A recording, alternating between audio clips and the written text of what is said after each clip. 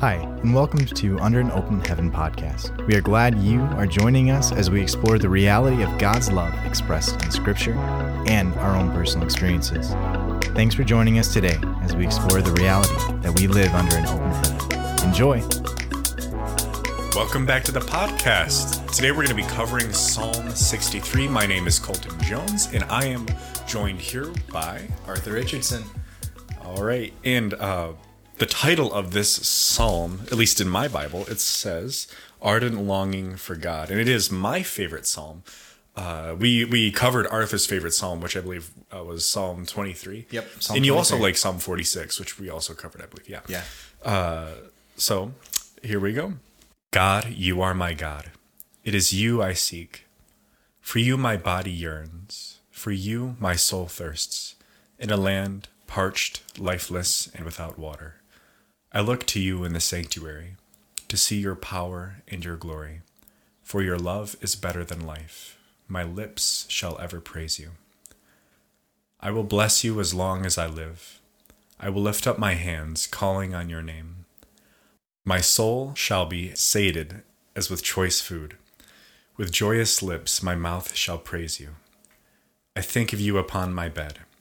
I remember you through the watches of the night. You indeed are my Savior, and in the shadow of your wings I shout for joy. My soul clings fast to you. Your right hand upholds me. But those who seek my life will come to ruin. They shall go down to the depths of the netherworld. Those who would hand over my life to the sword shall become the prey of the jackals. But the king shall rejoice in God. All who swear by the Lord shall exalt. But the mouths of liars will be shut. Any first impressions there? Dude, I had a lot of them, actually. Right off the bat. For you, my body yearns. Something that has been kind of coming up. Not like in a major way, but I've been doing a lot of reflecting on.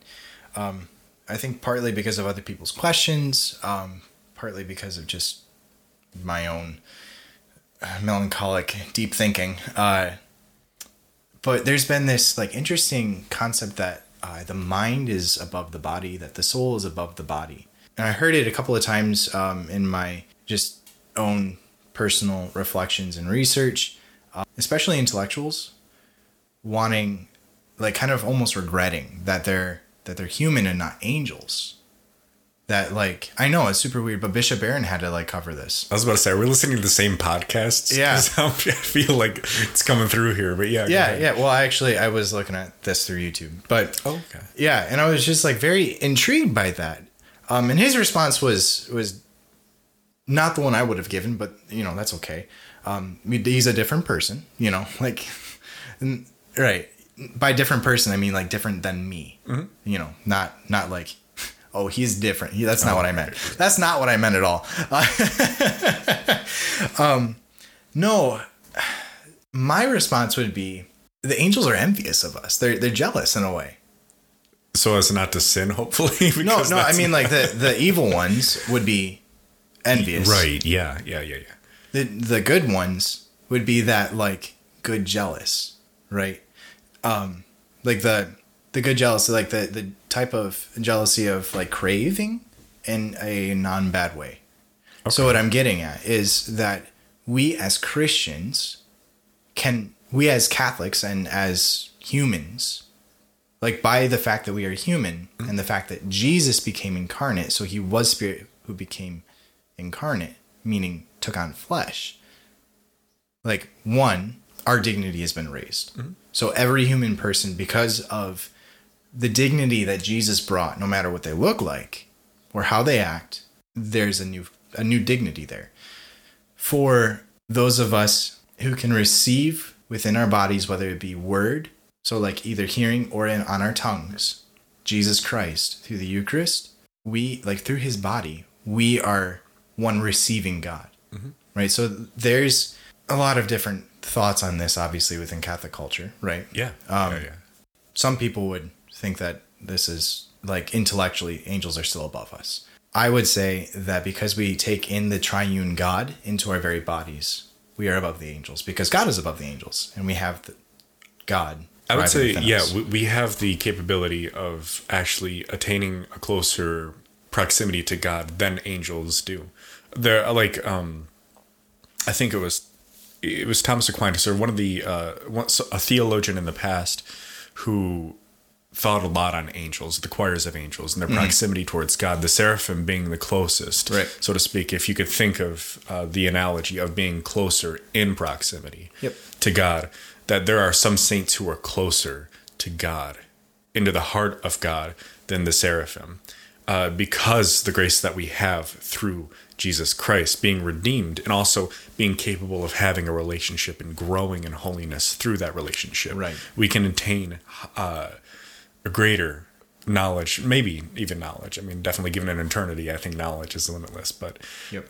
we can attain greater closeness to God than even the angels, which, of course, good angels, those who are in heaven with God, don't experience, or at least aren't subject to the jealousy that we are, Right, that we can be tempted to. Correct. But there's definitely, I think that in them, they would definitely have the sense that this being the will of God to draw man closer, they would probably be joyful in seeing the mystery of God. Because compared to angels, I mean, us humans, our intellect is like if we were to be looking at an Right. ant, and then an ant is raised to the glory of a saint. We would Right. probably be like, wow, this is going to take a lot of humility in order to accept absolutely. that. Absolutely. Right. And that's kind of the thing, is what I'm getting at, is that God, for whatever reason, decided that he was going to make a lowly creature and marry himself to Yeah. the lowly creature. And that's where like the craving comes from. Maybe craving is a better word than I think jealousy. so. I think Anyway, so. because the angels see God, but they're not brought into the marital Yeah. the marital type that relationship, he that offers union us, yeah. that God speaks to us of in Scripture. Going back to the Psalm, for it is you, my body yearns. Like just recognizing that it's not just my mind, it's not just my soul that yearns for God, but it's my body too. And I think, at least for me, it didn't take long for me to align my mind to God, to like align that this is the will of God. Like it is like, I shouldn't sin. I shouldn't do this. I should do this, you know. That took some effort and work, but there was a lot of support. There's a lot of this other stuff. And it has been recently that I've been saying, no, there's more. There's more. Like, where are my desires? Like, I want my body, my emotions, to my affections to point towards God. Not just like my mind and my will, but my whole being. You know, like craving God to be in union with me in my body and in my mind and in my soul. Yeah, I think so. My where my mind went when reading the Psalm is kind of back a couple months ago. You know, when we were in sort of the depths of quarantine, where there wasn't even mass that we were able to go to. And, stuff like that. And so I was used to going to daily mass in Flint and receiving the Eucharist, which for our audience who may not be Catholic or may not be familiar with what Catholics believe about the Eucharist, we believe that it is the body, blood, soul, and divinity of Christ, that it is Christ himself. So it is very, very significant to us in our spirituality. Just a funny quick thought. Sure. Have you ever thought about the how we title the Eucharist? Like, I'm going to go receive the Eucharist. We don't say I'm going to go receive the Jesus. Right. You know? Yeah. Which I think for me, like, it took me a while to start to like wrap my mind around that. Like, I don't know, there's like a dissociation when I labeled that piece of bread as the Eucharist as compared to Jesus Christ. Yeah. You know? Or we call it communion, which is also a good title. Which, I'm going to go receive communion. Now you're going to go receive Jesus Christ. Yeah. I mean, he is our communion, like being... sorry, let's not get into theology of that. I think we could. Colton's Greek corner of the day. A Eucharist is a Greek word. I know this one. Yeah. What does it mean, Thanksgiving. Arthur? Yeah, exactly. It means thanksgiving in Greek. So whenever at the Last Supper it said he gave thanks and broke the bread, the word was Eucharistia, or I think that's the word used in the original Greek. Yeah. And so when he gave thanks, he gave Eucharist. So that's why we call it what we call it, because it has that. It is the thanksgiving of Christ to the Father. It is the offering of thanksgiving in a sense, but in a much deeper sense is his body and blood. Because whatever God says, and Jesus being God, whatever he says about something is what it is. Right. Since God cannot lie, whatever Christ says as God about something, it is that thing. So Yeah. moving on. But just to kind of round this out too, like in order to have a good understanding of the Eucharist, of Jesus, of that aspect of him, we also need to have a good understanding of the word. And Yeah. you know, like it's just a part of who he is, you know? So for me, who for a long time, I went to mass just to receive Jesus and not to hear the word. I went to mass just to do the obligation, but not to hear the word. Is something that's very interesting is that the priest prays or the deacon prays before the proclamation of the gospel. May this cleanse their souls and bring about their salvation. Is something along those lines. I'm paraphrasing it, but you know, we're receiving Jesus when we hear his word, just as much as we receive him on our tongues. You know, it's if you think of it in this sense, a married couple or like just even between friends, any kind of relationship, like there can be physical contact of reception, but there can also be vocal. Like for a married couple, like holding hands is a physical contact, but listening to them as well, like letting their words kind of like penetrate the heart, also is another form of. Dude, I feel like we can like dig wells with like how like the things that we're talking about, because I was like thinking about, well, both actions are extensions of the will, which is like an aspect of the soul and all this stuff. Anyway, which I really don't want to go into that. Once we go into that though, but I mean we just have to touch on it. No, like these tangents are good because it makes me realize like we have a lot to we have so much we could possibly talk about. Good thing we've got a lot planned. Yeah. So yeah, a couple of months ago, like during the depths of the quarantine and stuff like that, I realized in myself that there was this deep longing, this ardent desire, this pining. I think that's what this scripture, this particular translation says.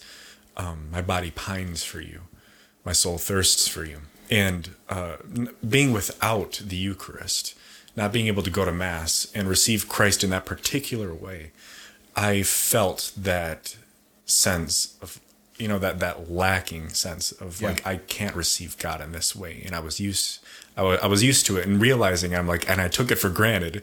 And I don't know, but it was that feeling of longing wasn't just an internal thing, but sometimes I feel my emotions physically.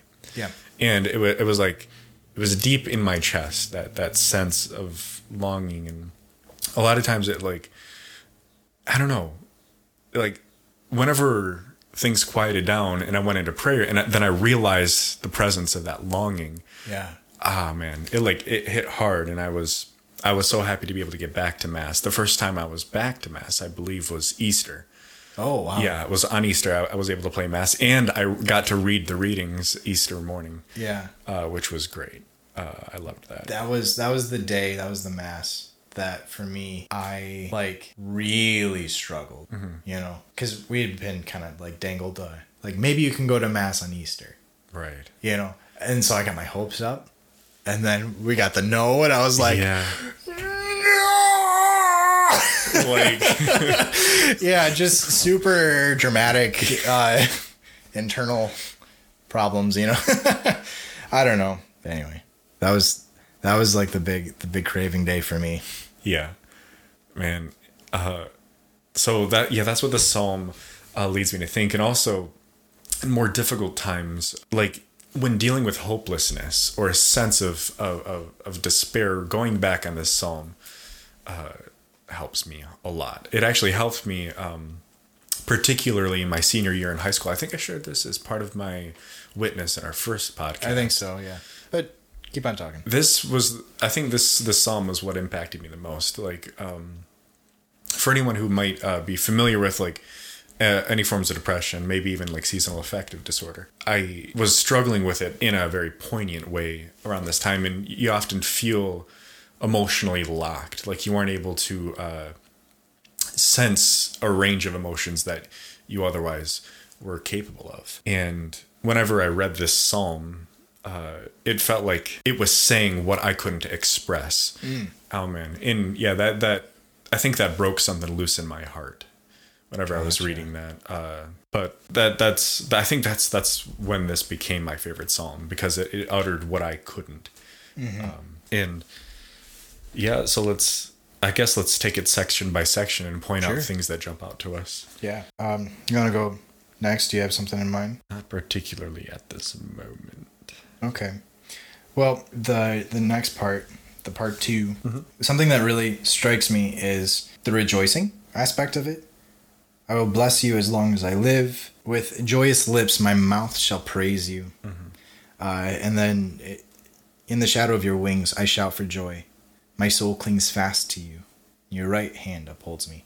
And these different things, for me, it's I guess the thing that's kind of still breaking loose is the freedom to joyfully respond to God for whatever reason. Because of my past, I have a lot easier of a time playing the part of the penitent, the sorrowful one. Not responding with joy, but rather like the sorrow, this like expectation that I didn't do good enough, and just kind of like putting that on God when, I guess like, and I have come a long way, but I'm getting the sense once again that the Lord wants like more breakthrough, he wants more out of my heart, like not for his sake, but for my sake, like what does a father want for his children, but to be happy, right? And what more than to be happy because of the security of their family, that to me is pretty huge, and I think that's what God is like kind of leading me towards,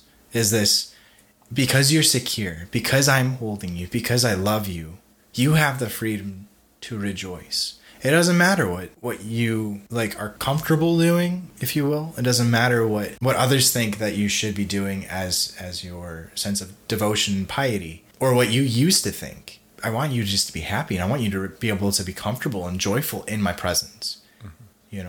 That for me has been kind of like where the Lord has been breaking through slowly and steadily. And like, obviously there are a lot of days that I really don't feel like rejoicing, Yeah. Yeah. But like the sad part is when like the days that I do, like I almost have to be alone in my home to do it. At the very least with just my wife, Yeah. Do you ever feel, I got a question. Do you ever feel that moments when you feel that hope is lost, that something that you were looking forward to or hoping, and whenever that fails, do you ever feel that temptation to let your heart be hard? Let your heart harden? I thought that kind of became fairly relevant to me recently. I was kind of tempted to let my heart be hardened, and I recognized that like mentally whenever that moment came up, and I knew that if I did, I wouldn't be capable of loving. I wouldn't be capable of accepting love from other people, because that's what a hard heart does. It's incapable of experiencing or giving or being changed, but it's an act of preservation. Right. The best way to describe it is like we think we're numbing. Like we think we're like just like self-protecting, just numbing, just like, okay, I just need to protect myself. I need to numb from the pain. But the actual effect of what we're doing is we're like, our hearts are becoming stone. Yeah. Like immovable, unliving. Yeah. Yeah. And that's a temptation of hopelessness. And I think, I try to look for remedies in the Psalms, because a lot of times you would get them like last time we talked. It was like, about checking yourself. There was kind of a remedy for pride in that, is to check yourself. But I think in this psalm we can see sort of a remedy for hopelessness. In the second part, David is. We know that David's. I think he's in the desert. I don't know if he's in exile or if he's off warring, and he's missing being in the sanctuary with God. I didn't look quite into the context of the psalm, but anyway, he's out in the desert and he's equating, his desire for God. He says, "My body yearns for you, for my soul thirsts in a land parched, lifeless, and without water." So he's drawing from his settings and stuff like that, and so he's in this great lack of satiation, I guess is the word I want to use. Like, or his soul isn't feeling quenched. Yep. he still has hope. Like in the second part of it says, I will bless you as long as I live. I will lift up my hands calling on your name. My soul shall be sated as with choice food. With joy of lips, my mouth shall praise you. So he's saying like this will happen, like these things will happen. He's recognizing the promise of God, the nature of God being the fulfillment of his desires, even though he doesn't quite feel it presently. I don't know that I don't necessarily want to call it stubborn hope, but I think that that's maybe an appropriate adjective, having stubborn hope. Or steadfast. Steadfast is probably better. Yeah. It's so difficult to maintain that sense of hope. And I personally, being faced with that, in that feeling of hopelessness, being faced with hardening my heart or blessing God, praising God, that's, I think, very, very relevant. So for me, I think, just kind of connect this a little bit, and this is something the Lord has been correcting me on, is that part of my issue with hardening my heart, the thing that breaks my hope, is other people's sins or my own sins. Like my offense in general, like not my offense, like my feeling the offense, both of my sin, but of other people. That breaks my hope, And so my response is like, I want to judge. And like, once again, this is a tangent thing that we could probably skip over. But I think you kind of hit it there, is that if our eyesight is on the sin more than it is on what God is doing, we are going to become numb. We are going to harden our hearts because we're living in that self-defense. We're living essentially with the understanding that the hell is alive and active, which it can be, but if we are living and open to heaven, we are seeing God work. We are seeing how, we're seeing how he loves, and I think that's like the hardest thing, at least for me, like the hardest thing for me that breaks my hope is when I don't get what I want, but when I feel the offense of sin, it's really easy for me to want to numb myself. And to say, like, blame other people, blame society, blame this, blame that, and just judge and come up with, scenarios of, well, they're doing this because blah, But the reality is that God loves all, and we should be seeing how he's working even through our own personal sins and society's sins. Does that make sense? Yeah, I suppose so. And for my own edification, I guess, I think in choosing between a hard heart and a heart that's disposed to God and remaining in hope, I have to choose hope. Because, I was faced with that same choice in the past, and I chose to harden my heart. And I realized that without God guiding that part of me, I was making terrible decisions, if that makes any sense. They made sense to me logically. They made sense on paper. They looked great. But whenever if I went after what looked good on paper, it never panned out. It never worked. And I'm like, what is the deal? I realized that God doesn't just guide your reason. He guides your heart, your emotional center, I guess, if you want to call it that. There came a point when I realized that, and I gave my heart over to God, and then things changed. Like there was a strange meshing, an agreement between my intellect and my heart that changed me significantly, and hope came back in, and that was so weird to experience, but it was needed in that time. And I think hope is a very, very difficult thing to maintain, because it can get derailed, and you can have hope in the wrong things. Oh, I certainly can. Yeah. So I think part of the Christian life is to hold on to what actually you should be hoping, and the goodness of God, the steadfastness of God, that even in the moments where you are, taken up with desires and longings, and you're feeling like you're wandering through the desert, having hope, that stubborn and steadfast hope, is probably it is not just probably, but is what we're called to do. Yeah. Psalms are like medicine sometimes. Oh, yes, they are. Yeah, I think just the last bit, and we can probably wrap this up. Those who would hand over my life to the sword shall become prey to jackals. Just a quick shout out to Bishop Barron.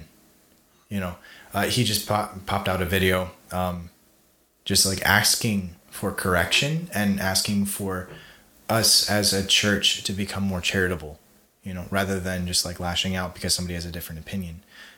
I think like what this is reflecting on is that those who desire evil, they will receive evil. Jackals being like a symbol of evil, of evil spirits. I mean, like even like on a psychological thought, on evil thoughts, which really disrupt. I don't know if you've ever been there, but I mean, like I've had horrible thoughts, like evil thoughts, and they are really, really painful and destructive. And like it's really like when I was going through a really rough time in my childhood, and I desired evil things, like even like to the point of hatred, you know, for people that I shouldn't hate, which is anybody. But like, yeah, when I desired hatred for others, like bad things to happen to others, I was victim to the jackals. I was victim to evil spirits. And that opened me up to that. So just as, to bring it back to Bishop Barron, what he was saying is like, you know, we need to be a church of charity, of love, because that will, one, lead us into rejoicing and charity. I think like the pairing of rejoicing and charity are pretty close, you know, like if we're living in charity, if we're living in God's divine love, we're going to be rejoicing. But if we're living in fear of the sword, if our enemy is God, or if our enemy is God, then we're going to be buds with the jackals. And how do we become enemies of God? Is we desire the sword, you know? So, yeah, just a quick shout out to Bishop Barron. I know he doesn't listen. Shout out but prolific listener, Bishop Barron. Right. But for, in all honesty, like check out his most recent video on, his video on social media and how Catholics should just behave on social media. So we'll just wrap this up. Alrighty. So thanks for listening once again. We're glad to have you be with us. And Colton, do you have a challenge for them? So your challenge for this week is to either read Psalm 63, or another good psalm about longing for the presence of God is Psalm 42. It's a fantastic psalm. It has this line in there. It says, "Deep calls to deep." Oh, I love that. That's a good one, isn't it? That's a good one. So, yeah, read one of those two psalms and consider in your life where your longings are. What are you longing for? Yeah. And where is your hope as well? Because your longings reveal where your hope is. Yeah. And not just to recognize where your longings are and your hope is, but to allow God to correct where those should be. Because whenever we're hoping in the wrong things, often those things let us down and we lose hope. Right. And we're subject to hopelessness. Right. So in recognizing where your hope lies and your longing lies, subject it to God and allow Him to correct it. Right. And just one last little final note on allowing God to correct our thoughts. St. Paul talks about the renewal of our minds and how that needs to be constant. So, just let the depths of our heart call upon the depths of God. You know, that deep calls to deep. Thank you so much for joining us this week. We look forward to have you listening in next week. But until then, God bless.